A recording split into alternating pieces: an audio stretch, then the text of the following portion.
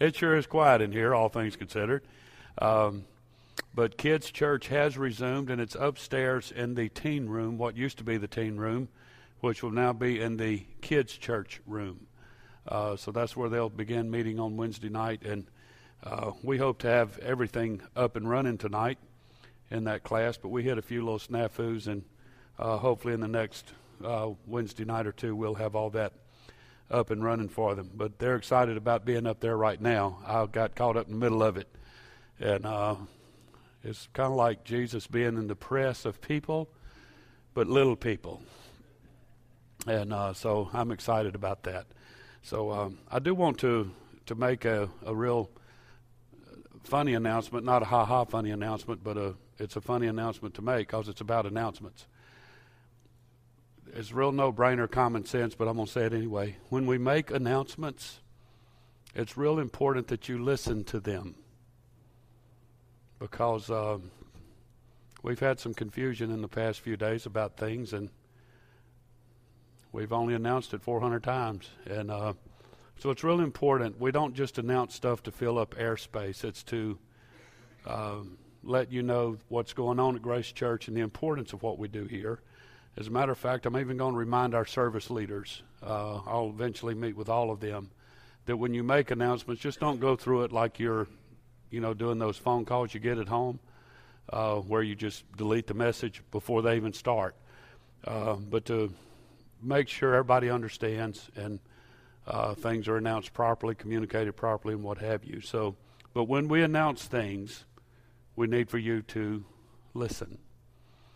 And it's kind of like E.F. Hutton. When E.F. Hutton speaks, y'all remember that commercial years ago? When E.F. Hutton speaks, people listen. And so when we do announcements, you get the point. Also, probably not this Sunday, but next Sunday is what we're planning. I'm going to have a major announcement to make about all of you that have church keys. So be waiting for that one. But I'm just giving you a heads up right now. The parameters are about to change mightily with church keys. So we've had some situations that needs to stop. And if they don't stop, then you need to give us your key back. How can I say that any nicer? Or any more clearly? Either way, you get the point. So with all that said, tonight is the kickoff of what is going to be about 6 or 8 real special Wednesday nights. Are y'all listening? Because people will show up next Wednesday. Well, I didn't know. Beginning tonight is going to start off about 6 or 8 Wednesday nights that we will call heart sessions. Heart sessions. Obviously, I'll be teaching tonight. Next Wednesday night, Casey will be teaching. And then I don't have the schedule in front of me, but then after that, I think Brian Tier will teach, Jason Cooper will teach, and you will hear some of these more than once. So the next 6 to 8 Wednesday nights is going to be really, really awesome. The point behind this is we're actually continuing membership processes, and now we have stepped into the leadership realm. We want all of Grace Church to hear what we're doing and to understand what we're doing. So let me explain one more time. Take just a moment here. As you know, we ran 4 Wednesday nights of what we call Grace Steps, and they are required to become a member of Grace Church. Once you become a member, the next level in which you can attend Grace Church is in the role of leadership or serve on a serve team. We don't call our different divisions of ministries here at Grace Church, we don't call them departments, we call them serve teams, because you serve the church and you serve the kingdom. And each one of these serve teams has a serve team leader, what you would traditionally refer to as a department head, but we call them serve team leaders and serve teams. So those of you that's planning to come to my leadership session Sunday evening at 6 o'clock in the A Center, you'll be given something, a very special something to take home with you that you will not forget. I promise you're not going to forget it. And you won't forget what that session will be about. Again, as Brother Merrill mentioned, if you want to be in leadership, this session is required. So once you go through leadership in a normal rotation of bringing new people into Grace Church, Once you go through leadership, if you want to be involved in leadership, virtually all of our serve teams that interact with the folks on campus has an orientation, if you will, called Infuse. Everybody say Infuse. We literally take new folks who are qualified for leadership, who go through the leadership class, and you agree to all of our stuff, which is our doctrine, lifestyle, all of that. You agree to it, then you qualify for leadership. Well, you will go through an Infuse process where we acquaint you with the particular area that you are interested in serving in. We will have an orientation where you are acquainted with that, and then you will literally go through a training phase as much as needed. For some people, it could be one session. For other people, it may go on for several years. Either way, we're prepared. You just keep going through it and through it and through it till you get it. And you really won't be put into an official role of leadership until you satisfy the things that we expect and require through the Infuse process. Does everybody understand that? I'd rather see hands. Does everybody understand? Okay, thank you. In addition to that, when you begin the Infuse process, we will take you through about 6 or 8 sessions that we call heart sessions. And it deals with attitude, team spirit, chemistry, etc. I want to say this as kindly as I can, but I like to communicate. I like to be fairly blunt because you understand better, I think. I appreciate experiences in service that you may have from another church in the area, what have you. But when you come to Grace Church, as much as we respect your experience, we still want you to do things our way. And I think that's fair. If you work for Shell and quit and went and worked for Exxon, but told Exxon, I'm not going to do anything your way, I'm going to do it the way they did it at Shell, how long would you be employed? About a minute, maybe? So we feel the same way here, and I'm going to touch on just a little bit of that tonight in my session. So for the next several Wednesday nights, we're going to bottom line deal with our heart, our attitude, our spirit, and what have you. Everybody understand, this isn't just for church, but if you will embrace this, accept it, and let it become your lifestyle, not only will it help you at church, but it'll help you in your marriage, it'll help you as a parent, it'll help you on your job, and every facet of this is relevant to every part of your life, even when you're by yourself thinking about me. This will really help you with your attitude. So that's one reason I'm trying to teach this stuff here tonight. I like to have fun in church. Is that okay? Even though I was kind of serious with that. Okay, I want to talk to you tonight about true Christian attitude. And our scripture setting tonight is Romans chapter 12, verse 9. The Bible said, let love be without dissimulation. Abhor or hate that which is evil. Cleave to that which is good. Be kindly affectioned one to another with brotherly love, in honor, preferring one another or preferring the other person over you. Not slothful in business. You pay your bills, you agree to all of your financial commitments, even to the church, and tithing. Not slothful in business, fervent in spirit, that Tigger sure attitude. If you wasn't here that Wednesday night, you need to go watch it. It was our third grace step. Serving the Lord, rejoicing in hope, patient in tribulation, continuing instant in prayer, distributing to the necessity of the saints, given to hospitality. Bless them that persecute you. Bless and curse not. Rejoice with them that do rejoice, and weep with them that weep. Be of the same mind one toward another. Mind not high things, but condescend to men of low estate. Be not wise in your own conceits. Recompense to no man evil for evil. Provide things honest in the sight of all men. If it be possible, as much as lieth in you, live peaceably with all men. And you would be surprised at how often the choice is yours to make, not the other person. Dearly beloved, avenge not yourself. Don't take out revenge on people, but rather give place unto wrath, for it is written, vengeance is mine, I will repay, saith the Lord. I love this statement. Somebody said one time the reason God reserved revenge for himself is because he knows how sweet it is. I don't know if that's the reason, but it just sounded good. Therefore, if thine enemy, not your friend, but if your enemy hungers, feed him. If he thirsts, give him drink. For in so doing thou shalt heap coals of fire on his head, or guilt and condemnation on his head. Be not overcome of evil, but overcome evil with good. True Christian attitude. And I want to tell everybody in this building, everybody, listen. As much as some of us get all wired and fired up over our Pentecostal standards of holiness, you need to get just as much or more fired up over what I just read. Because I don't care how holy you look, if you're not doing Romans chapter 12, 9 through 21, your holiness ain't doing you an ounce of good. Everybody say amen.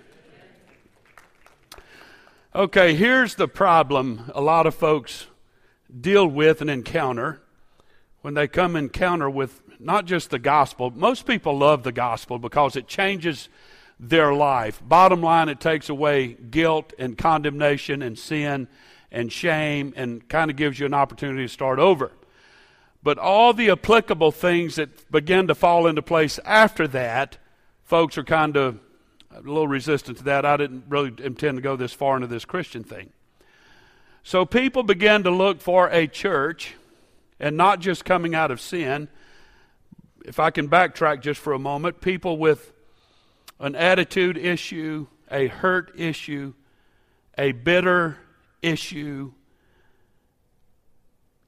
hating anybody, wishing just so-and-so would just go on straight to hell right now and get it over with and I'd feel better. That kind of attitude. And I don't mean that in a flippant way. So oftentimes when people have this stuff churning on the inside of them, the hurts, the bitterness, the confusion, all of these things, they want to look for a church that will be compatible with them. They want a church that will agree with their issues and pat them on the back and say, poor baby, you're right about all that, and you have a right to hate people, you have a right to be bitter, you have a right to tote a grudge, you have a right to do this, that, and the other. People look for a church for that. If people have an appetite for worldliness, they will look for a church that will agree with that. And trust me, at least in our immediate area, anything you want, from almost an occult to where there's no parameters, and anything in between, you can find it, as far as the church goes. It's sad. It's disappointing. But I want to tell everybody here tonight, you're not going to be judged based on what your pastor preaches and teaches. You're going to be judged based on what the Word of God teaches. And if he's not teaching all of it, shame on him, but shame on you for not knowing better. And there are people, especially in our culture today, listen to Pastor. I'm going to be very plain here tonight, and I'm going somewhat off script, and I'm going to get back on so I don't get in trouble. But there are folks that get these ideas in their head about the way I want to live, and then they'll try to find a church somewhere that would justify it. You have to please the Word of God, and there's no gray area with that. Bottom line, you're accountable to the Word of God. So on many occasions, people want a church, and for whatever way they seek it, they want their church to be compatible with them. They want their church to be compatible with their desires, their wishes, the way they see things, and they especially want the pastor to agree with them. I want you to see this the way I see it. Unfortunately, we've had very few folks that's come to Grace Church in the past 23 years that you have found that solace or that refuge. Because I don't agree with anybody on everything ever.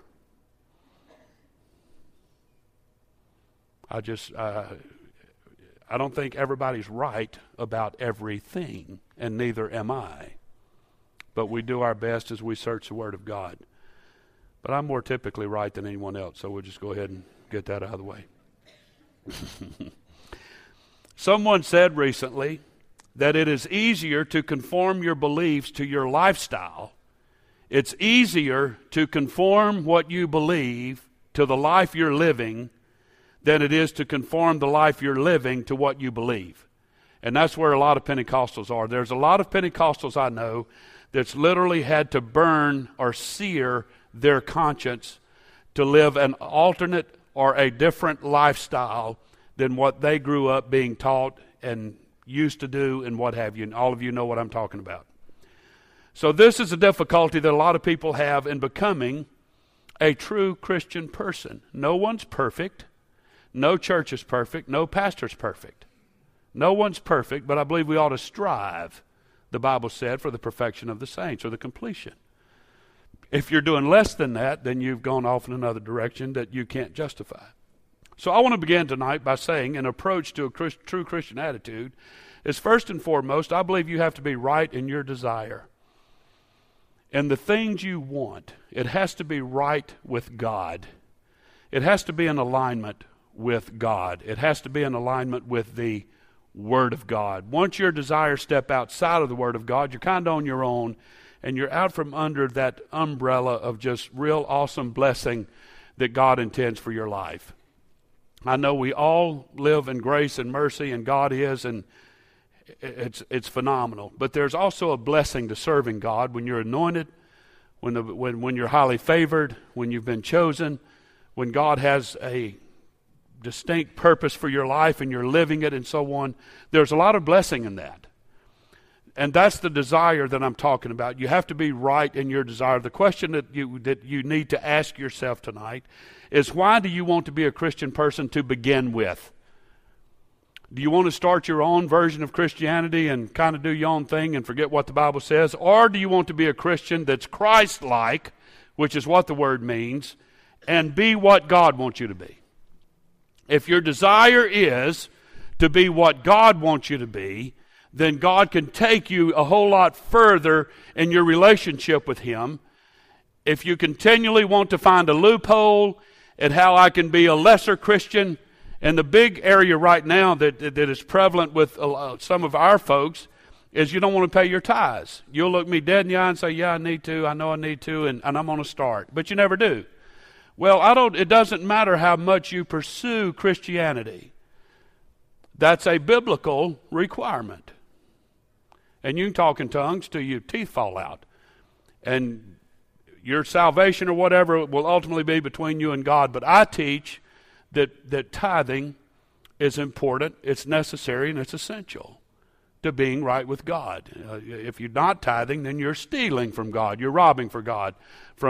To me, it's no different than finding an old, decrepit woman walking down the sidewalk and you just run by and take her purse.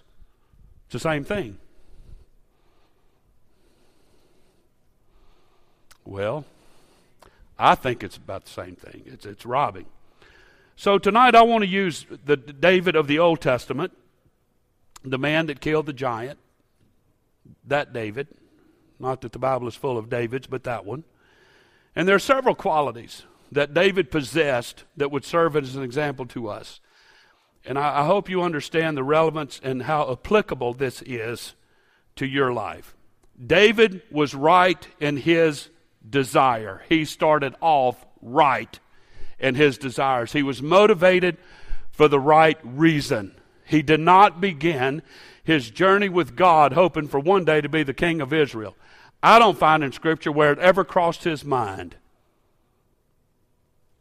David's desires was, I just simply want to be pleasing to God, and I want to have fulfillment in my relationship with God at the level that God wants it, or at the level that God expects it. David, first and foremost, and when you meet David, and I've preached this several Sundays ago as we were introducing Reach, David began with a desire to worship. And I actually put this, if you want a true Christian attitude, I put a desire to worship actually a priority over the need to repent. David started out as a worshiper. And we'll find out in a few minutes that it actually enhanced and worked towards his advantage when he ran into that moment when he needed to repent. Worship is important. And this right here, oh God, hallelujah. How much longer is Brother Murphy going to preach? Oh, hallelujah. That ain't worship. As a matter of fact, I'm not sure how much we really say at church could be qualified as worship. I don't always look at worship as words that come out of your mouth. I look at worship as the lifestyle you live. That's worship. Worship is not an average of about, the last survey I read, the last statistic I read, is in the average church service, there's less than 2 minutes of worship in the average church service on Sunday. Our worship usually involves, when pastor comes to the pulpit, let's give the Lord a hand praise, or when the praise team is singing, when they're done, we'll worship for about 20 or 30 seconds max. Well, there's more to worship than that. Worship is a lifestyle. It's how you live your life as unto the Lord. To me, it's like being engaged. When you're engaged to someone, you quit cheating. You quit flirting with other people. You quit going out on dates with other people. You quit calling other people. You quit addressing other people with all of your intimate needs. It should be going to the person that you're espoused to be married. You cut yourself out of the field. You're not dateable material anymore. You change your status on Facebook. God help us tonight. At least put engaged. Don't leave single up there until the night before you're married in hopes that somebody better comes along. When we serve God, we're committed to God. And it's every day, 24/7 every day. It stays in the forefront of your mind.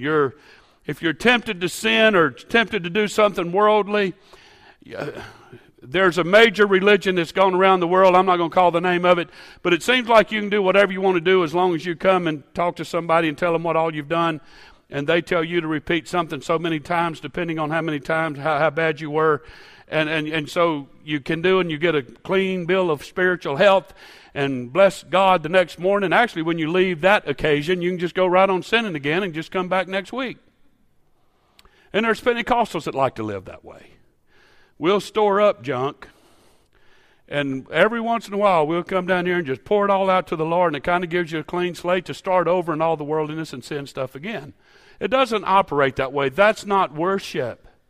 Worship is living your life as God is your king, and you serve Him in whatever capacity that He asks without question. And a byproduct of that lifestyle is when you come to church Sunday morning and you clap your hands and you raise your hands and worship God. Does that make sense? David had a desire to worship, and David didn't worship because of the crowd.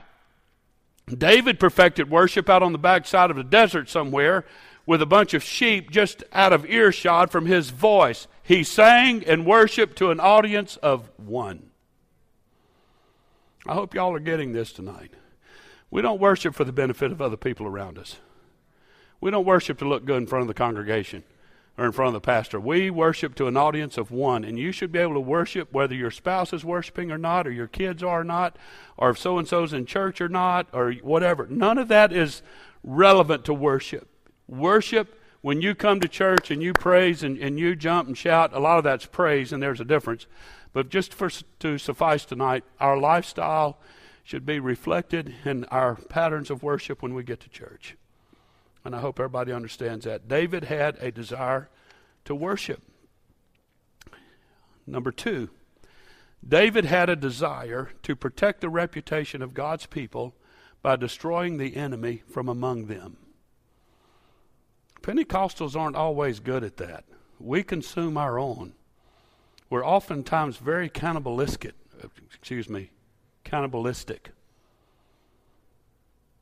Now, not to our good close friends, but let someone betray you or let someone hurt you.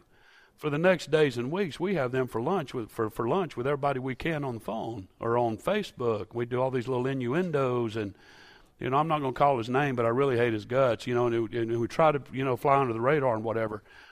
That's not worship. That's not having a right desire to even serve God. That's caving into carnality, and it's in total contrast to what our Scripture text teaches. And I'm teaching this tonight as though all of you were in going into leadership at church. This is the level of conduct that we appreciate here at Grace Church out of our leadership team. David had a desire to protect the reputation of God's people, not destroy it. And listen to me. Listen to Pastor tonight.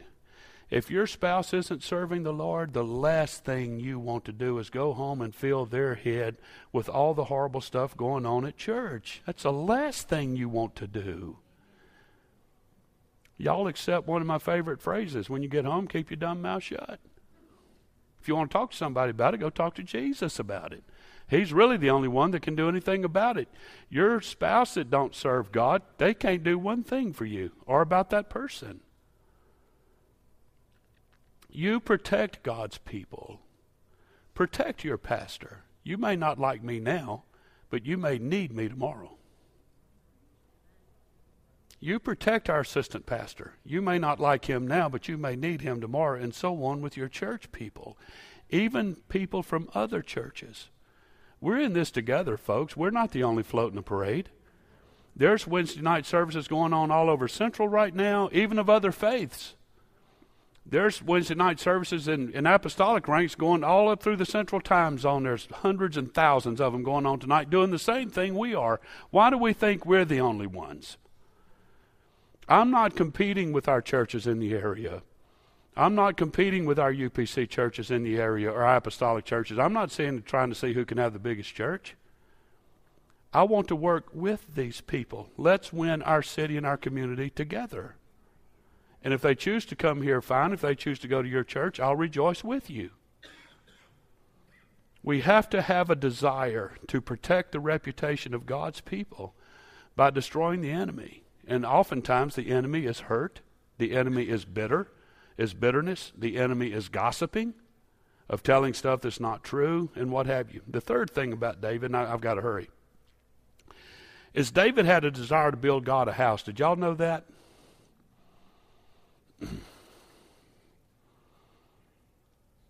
He wanted to build God a house. And you can study the Scripture and you can study David's heart.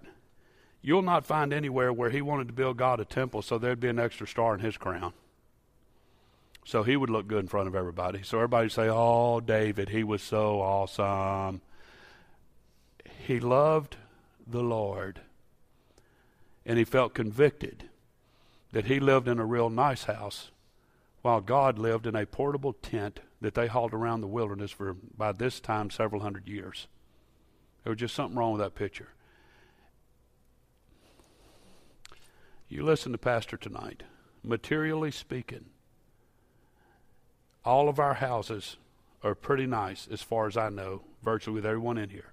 I don't know of anybody that slept under a bridge last night. You had a roof over your head. Now, spiritually speaking, you as a temple of God can never be less than what your physical temple is at home. It deserves the same amount of attention or more does your spiritual life. David had a desire to build God a house. And I would to God tonight, and I hope and pray that everybody here tonight has a desire to build the kingdom of God, not tear it down by running your mouth too much. Not tear it down because of a bad attitude. Not tear it down because somebody offended you. Even if someone offends you, it's still God's people. Who did Stephen preach to in Acts chapter 8? Or Acts chapter 7, excuse me. He preached to the people and said, you're the ones that crucified Christ. But he preached to them and gave them an opportunity to get their heart right with God. And if the truth is known, there's probably folks sitting here tonight that if so-and-so walked into this building and sat down, you'd be tempted to get up and walk out.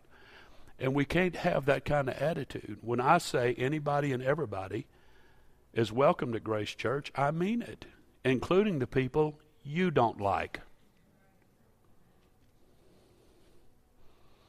There's something I want to say right now, but I'm not going to say it. But we have folks here tonight that would be real easy for one to see the other and the other one get up and walk out. But they're all here.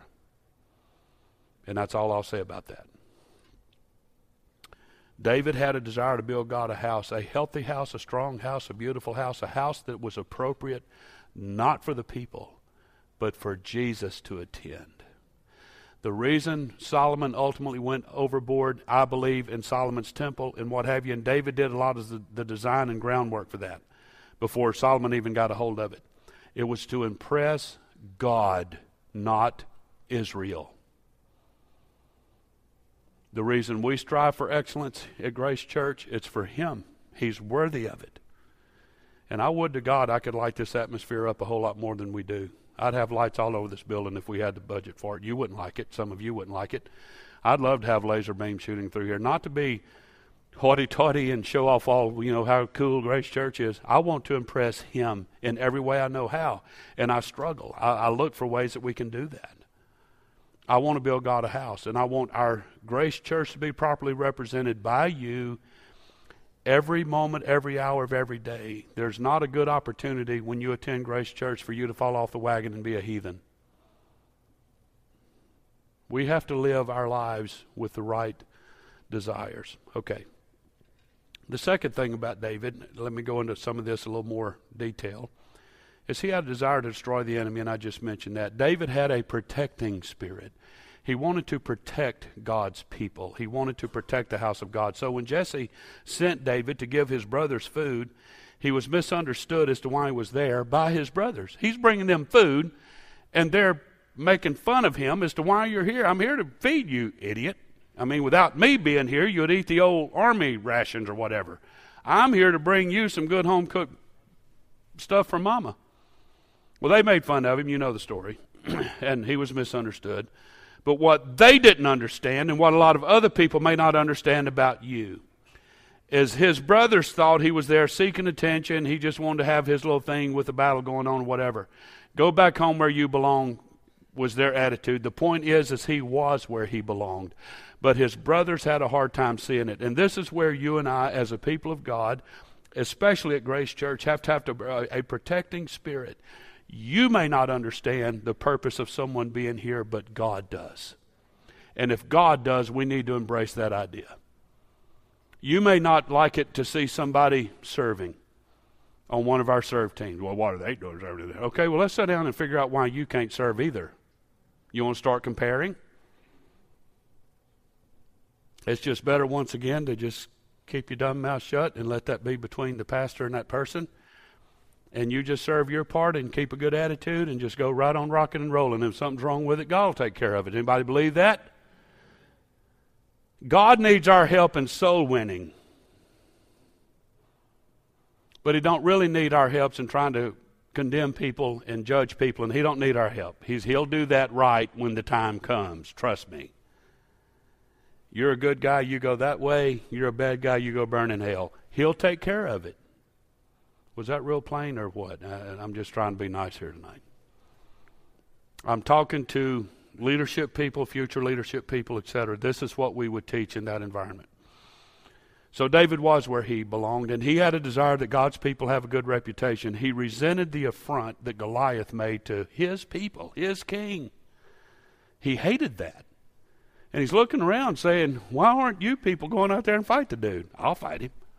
He was willing to lay down his life to get rid of the enemy from among God's people. And I love that attitude. We should protect one another. Even when I'm mad at you, I'm going to protect you.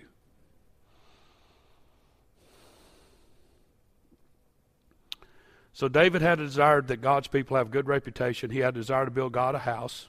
We should, at any cost, desire to make our bodies a living sacrifice to God. Nothing is too much. God don't ask too much.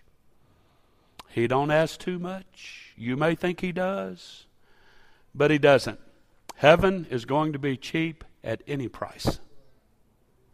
Amen. Okay. In addition to that, we need to build Grace Church at whatever the cost. Whatever it takes to keep this church growing is what we should be willing to do. Boy, there's a million things. I'm trying to stay on script now. The years David was victimized by Saul, the years,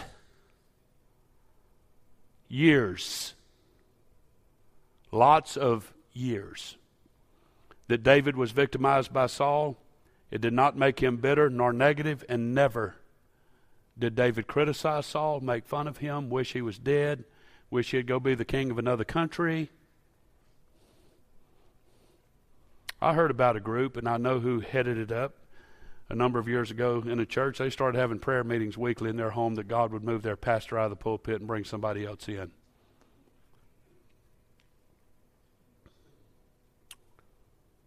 That man had a child a few years later that killed themselves, committed suicide. I don't believe you play games with God. For anybody that thinks that would be funny, I don't know what to say about it. And that pastor did move on. And the church is half now of, literally, half of what it used to be. Sometimes you get your prayers answered, but it's not always what you have in mind. You don't pray against the leadership. You don't do it. You don't do it. You leave that up to God. David refused to think the worst about people. We will be hurt by people. Some of you have been hurt by me. We have people that attend Grace Church. I've hurt you. I've apologized profusely. We will be hurt. We will be betrayed. Listen to Pastor tonight. I understand hurt people. I've been a hurt person, and no one ever dreams that it's impossible for a pastor to ever be hurt by anybody. You don't know how it feels sometimes when you get clipped by church people that you've poured your ministry and life into, and they get up and you watch them walk out the door. It hurts really bad. I'm being honest here tonight. So pastors even get hurt. But no matter how bad you've been hurt and no matter how bad you've been betrayed, it does not entitle you, does not give you any entitlement to hate, to carry a grudge, or to be bitter. You take that to Jesus, and there's biblical steps that work you through your hurt and betrayal. If you don't believe it, ask Joseph of the Old Testament. He worked through it, and he was betrayed bad by his own brothers. Bad. Daniel was betrayed by his own people. Israel was betrayed huge by different ones throughout the years. Everybody is going to be hurt by somebody. Everybody's going to be betrayed by somebody. Your spouse will do it. Your kids will do it. Your parents will do it. Your pastor will do it. Your church people will do it. The people on the job will do it. But it still doesn't give you a license to hate people, to carry a grudge, or to be bitter. You take it to Jesus, and it's okay to be hurt for a while, but after a while you have to move through it. You have to heal. You have to. It's like a person being diagnosed with some disease. After a while, you can be hurt over the news and feel betrayed and neglected by whoever, by yourself and whoever else that you may have, your parents, maybe it was ran in your family. But after a while, you have to pursue healing or you'll die. This is common sense stuff to me, but church people struggle with it. And we actually believe that it's okay to hate the people across town or to hate the pastor across town. No, it's not. It's not okay. Jesus said, if you do not forgive men their trespasses, your Father in heaven will not forgive you of yours. So you were forgiven of all of your trespasses and sins until you reached a point when you wouldn't forgive someone else. And now yours is piling up, and that's why you feel so bad. And you won't heal as long as you feel that way. You've got all that junk in you, and it won't heal. David was content to wait on his throne. He didn't stomp people in the dirt to try to get to the throne of Israel quickly. When that promise was made to him by Samuel, it took a long time for that to happen, and David was patient through the process. David had confidence in the justice and providence of God. He had many opportunities to get even with Saul. There were several opportunities he could have killed him, but he didn't do it. That was God's anointed, and he protected his king even though his king was mistreating him. He still protected him. This is real cool about David, right? But to apply this to our own life, it feels too good to hate people, man. I can't stand that guy. Boy, don't that feel good to say that? I can't stand that guy over there. That's the biggest idiot. That's the biggest fool on the planet. It feels good to the flesh. But when you're done with that and you get along with God, those words start ringing again in your ears and you feel like a creep.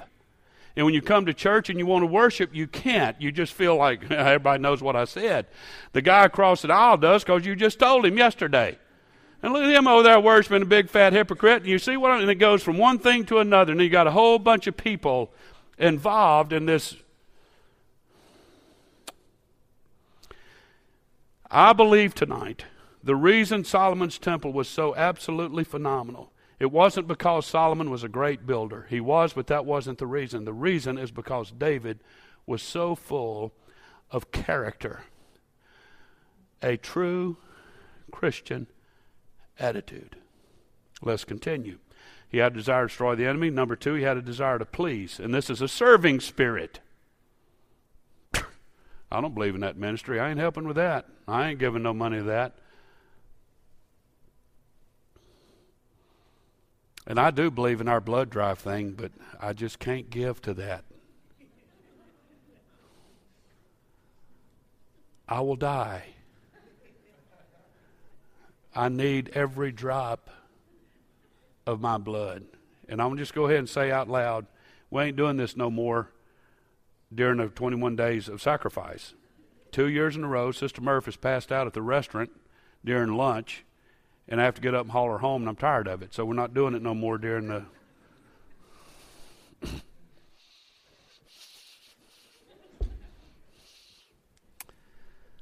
David had a serving spirit. Listen to this. You remember Saul, King Saul called David? A devil was troubling Saul. Ooh, a demon. Was troubling Saul. Saul knew David was a worshiper. So I'm going to bring the worshiper in here, and as you worship, he'll drive that spirit away. Hello?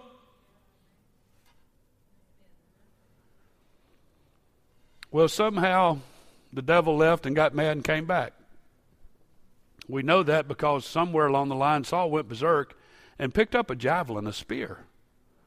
One of them big long things with a sharp point on the end of it, and threw that thing at David. Missed him. Thank God he wasn't a good shot. You know, I'm glad David didn't miss Goliath, but Saul missed David. Well, David jumped up and ran out of the room. Saul called him back. Come play for me again. What would you do if your idiot, devil trouble pastor called you for some help, and I got mad and just picked up one of these chairs and hurled it at you, and then called you back tomorrow and say, hey, would you come meet with me again? What would you say? Don't lie.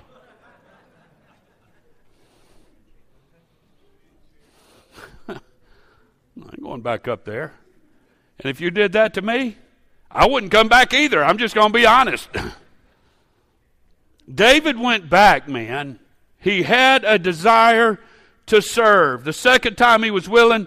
When this happens to us, we throw in the towel and we will never be used again. If you call on me to do anything ever again, don't ever ask me to play my harp, whatever your harp is. As a matter of fact, the only thing you're going to do is harp on what just happened to you for the rest of your life. That's what will happen. That's what most Pentecostals do. So we're not going to go down that road ever again. We're not going to set ourselves up ever again to be hurt. And this is what Pentecostals are notorious for doing. You know what they do when they get hurt? Well, I'm going back to church, and I'm going to trust the pastor one more time, whatever, but I'm going to put a wall around me. And I'm going to make sure I'm never hurt again. So I'm not going to be involved in anything. You're not going to see me pray. You're not going to see me serve. You're not going to see me do anything because I'm not hurt or anything. Now, I've got a good attitude, but I've got the walls of Jericho built around me, man. This is not going to happen again, right?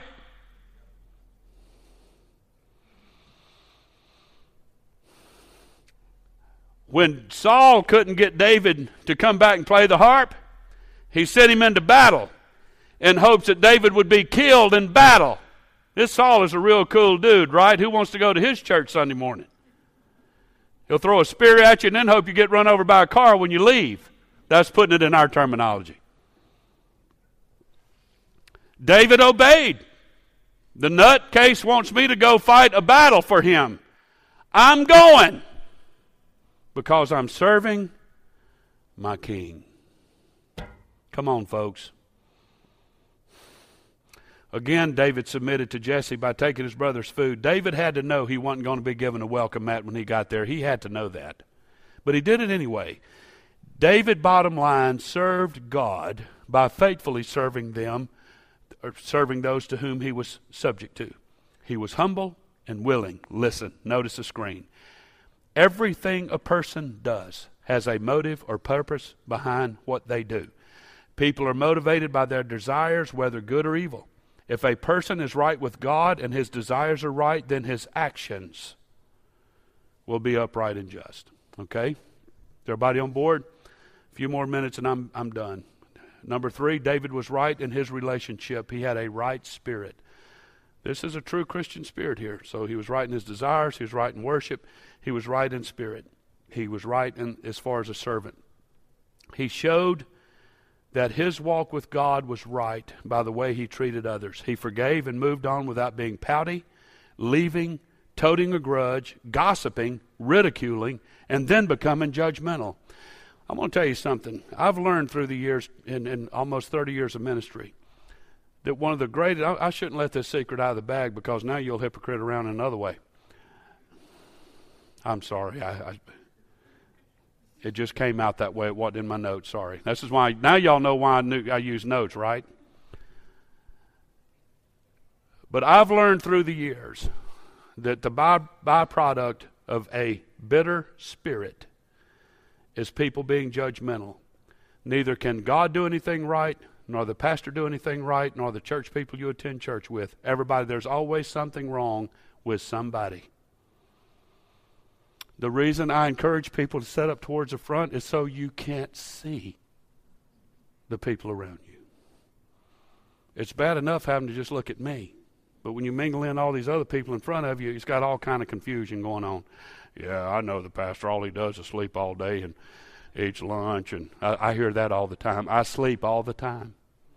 As a matter of fact, I'm sleeping now. It just looks like I'm awake.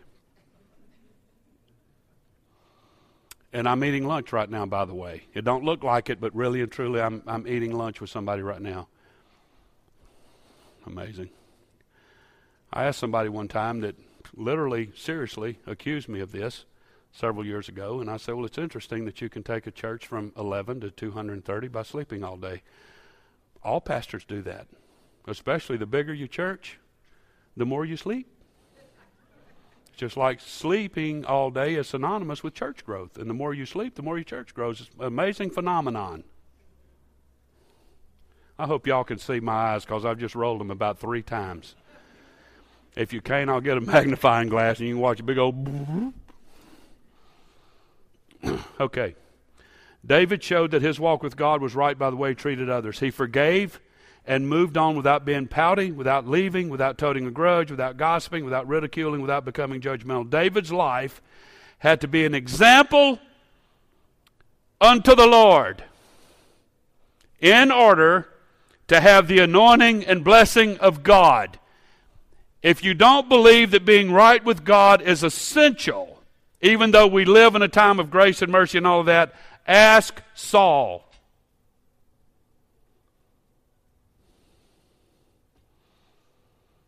David's lifestyle versus Saul's lifestyle is night and day. And you can see David had his troubles and trials, and I'm going to touch on it briefly in a moment.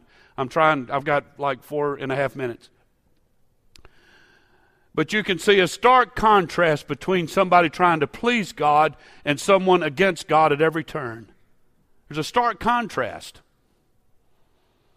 You can even ask Saul of the New Testament. As long as he was against God, things didn't go too good for him.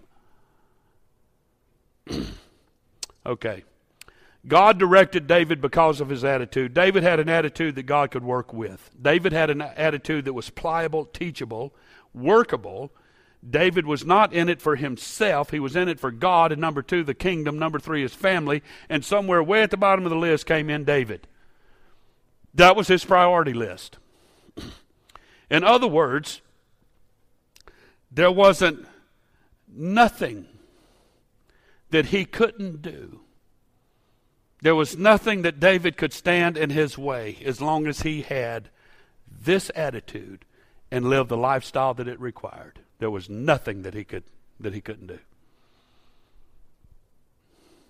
In his youth, about 12, 13 years old, it's suspected between 12 and 16 years old, he killed a lion with his lion hands. He killed a bear later with his...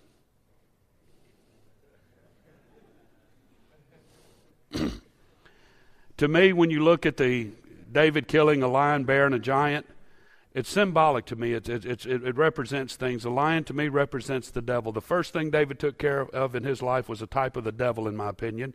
Number 2 was a bear, which is a type of carnality. And number 3 was a giant, which is intimidation and fear. David knocked all 3 of them out in his youth.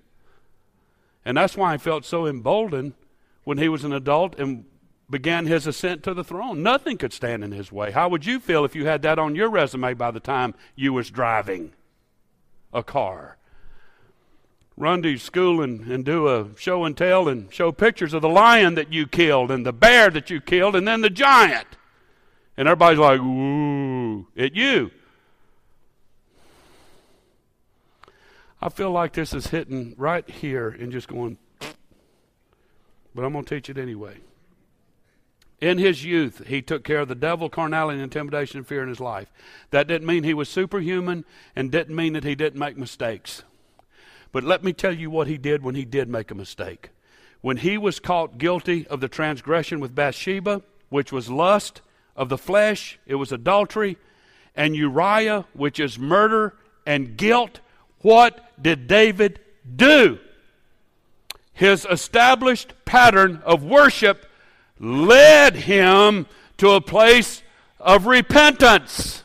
And that's why I say that if you can worship, if you can truly worship God as I described earlier, repentance isn't an issue when your sin is pointed out to you.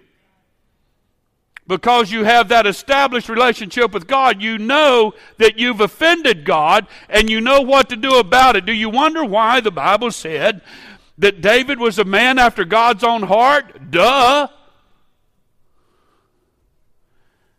He knew what God wanted when he was a good guy, and he knew what God wanted when he was a bad guy.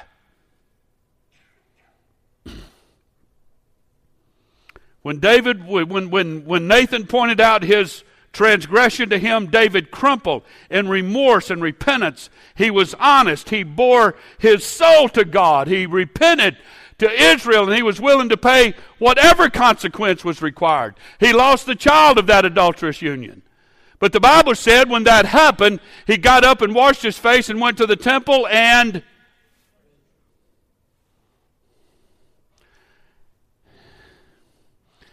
when David went through adultery, this just hit me. When David went through his adultery and murder situation, it's amazing how as soon as he repented, he reverted back to his original lifestyle, which was worship. If you're a worshiper, that's what you know, and that's who you are. So when you do something stupid, that's what you revert back to. Not bitter, not judgmental, not ugly, not I'm quitting and never going back and hate everybody. That's not how that works. So even in circumstances that David was faced with, he still manifested a right spirit. When Saul, his king, tried to kill him, when Absalom, his own son, betrayed him and took his own throne away from him. His own son Absalom run David plumb out of town and took the throne over. No matter how David was treated, he maintained a right relationship because his lifestyle began as a worshiper. And that's the only lifestyle he knew. So when he got sidetracked or derailed or something bad happened in his life, he immediately went back to his original lifestyle when he corrected himself, which was a worshiper. So folks, to be right with God is to spend time with God. You don't make an appointment with God every Sunday morning at 11 or at 10. God's never on your appointment book. God is with you always. And you're continually engaging the presence of God in your life. When you're at home, your job, you can think about God. It may not be appropriate to sit in your boss's office during the meeting and just shout, "Praise the Lord," all of a sudden. And I believe God understands those parameters, but it doesn't hurt to say it in your mind.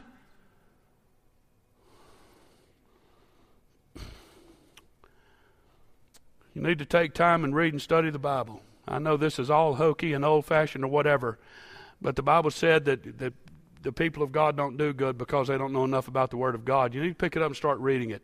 And if you can study stuff and go to all these seminars and trainings to do your job well, you're without excuse as to why you don't know the Bible. If you can understand all this plant stuff and doctor stuff and school teaching stuff and whatever else it is we do, computer stuff, if you can read and learn all that stuff, you're without excuse to be ignorant in the Word of God. If you can learn that, you can learn enough about the Bible that you can communicate to God through the Bible. Take time for meaningful prayer. We're promoting pray first. Talk to God first. Talk to Him all the time. Meditate on the Lord day and night. God is never out of your mind, should never be out of your mind, okay? You should always be willing to worship. Always willing to worship and quick to repent. I don't think pastor ought to stand up here and beg and plead for folks to come to the altar and get their heart right with God. You ought to be the first one in the aisle if there's something going on between you and Jesus. Come down here and get rid of it. It's to your advantage. Why do you want to hold on to it? Oh, I'll keep it another 3 days. Like Pharaoh wanting to spend another couple of days with the frogs in his house. He hadn't sat on enough of them and squished them. I wish I could get real graphic with that, but you get the point. You need to spend time in reflecting on the goodness of Jesus. Learn how to hear the voice of God. David gave high priority to his walk with God. When Uzziah was smitten for touching the Ark of Covenant, it bothered David. It displeased God, but it bothered David. Why did this happen? Well, he didn't go around Israel bad-mouthing God for the next year. He went and talked to God about it. And God said, I said a long time ago, don't touch it and you don't haul it on a cart. You put the staves through it and put it on men's shoulders and let them carry it. And when he did that, it went right on into Jerusalem with no problems. When David numbered the people, when God told him not to, he still sought to regain favor. He always reverted back to his lifestyle of worship. He was right in his relationship with his fellow man. I'm concluding. When considering a person's life as to greatness, a good gauge as to how a person has developed relationships with others throughout life. What others have to say about someone is not always an indication of his character, but in many cases, the friendship and bonds that a person has forged through the years illustrate vividly what sort of a person he is. A great person leaves a testimony behind him that speaks well regarding his dealings with others. So notice David's relationship, and I'm concluding. I'm about 4 minutes over, but y'all owe me, remember? Y'all remember that? It's been 2 or 3 Wednesday nights. I let y'all out like 10 minutes early. You owe me. So I don't want to hear it. Okay. I have a good attitude and all that, but I'm just saying. I want you to notice David's relationships. Let me go through this quickly. With Jonathan, David had a great relationship with Jonathan. That was someone higher than him. Jonathan was a prince. David was a shepherd boy. But David knew how to have a good relationship with someone higher than him. They were best friends. Jonathan was loyal to David for the rest of his life, despite the intense jealousy of Saul. Jonathan often interceded for the life of David when Saul desired to take it. This is what kind of man David was, that Jonathan loved him. But then with Mephibosheth, someone lower than David. Mephibosheth was a cripple.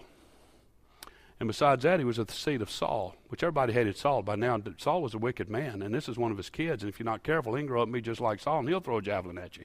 So, David, you need to go ahead and kill him while you're at it. That's not what David did. David said, for the rest of my life, you'll eat with me at my table. It's the character of a person.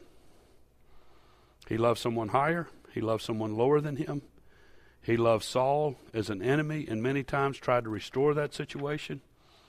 And even with Absalom, his own son, he sought to protect him. He told Joab that day, be easy with my son. Stand with me tonight. So we teach here at Grace Church to the best of our ability. No one's perfect. But this is a standard that we strive for with everyone at Grace Church, and especially those who serve on a serve team. This is what we like for your attitude to be like. If you need to talk to somebody, I'll talk to you. If you need someone to listen, I'll listen to you for a little while. When you start repeating yourself, we'll move on to something else because I've already heard it. And I'll do everything I can to help you, to recover from hurt, to get through bitterness, to let go of the grudge. I'll do everything I can to help you. But bottom line, this is an attitude level that you have to reach. It's what the Bible says. It's what our scripture text said. So for everyone that attends Grace Church, this is where we like for you to live. If you have a crummy attitude, bring it in the door, but get rid of it. Don't take it home with you. Bring it up here and get rid of it. The judgmental stuff, leave that at the door. There ain't nobody here perfect, including you. If you don't believe me, ask me. Is everybody on board? If I offended you, I meant to, just to see if you can exercise the attitude thing. I'm kidding. But our intent is not to offend, but I'm here to teach the Word of God. This is where we should live. And it's not excusable. It's not appropriate to have all the stuff bottled up in our head and heart that we carry around all the time. We need to work through it, get rid of it, give it to Jesus, work through it, and let Him truly make you a new creature in Christ Jesus. Let's pray. Father, we love you tonight. We're honored to be a part of your kingdom. It is such an incredible blessing to be under the umbrella of not only grace, but to be under the umbrella of discipleship. And I pray, God, tonight that you would impact the lives of and hearts and minds of everyone here tonight. We all struggle. We're all human. You are the only one perfect in human flesh. And we strive to be more like you every day. And we've never really reached that point, and that's why we continue to reach. We reach and strive. But God, there's just basic principles that we mentioned here tonight that all of us should be able to handle, to learn, to live it as a lifestyle. If we can embrace the concept of worship, we live our lives pleasing unto you, pleasing the Word of God. If we could just do that much, it would go so far in helping us be the people you want us to be. God, wrap your arms around Grace Church, our families, every person that's here tonight, all of our families, even those that are not able to be here tonight. Wrap your arms around them, love them, keep them in your care. Bear us up with your hands. Keep us in your grace and mercy. And we thank you for it in Jesus' name. And everybody say amen. Won't you go love on somebody tonight? Show you good attitude. Smile.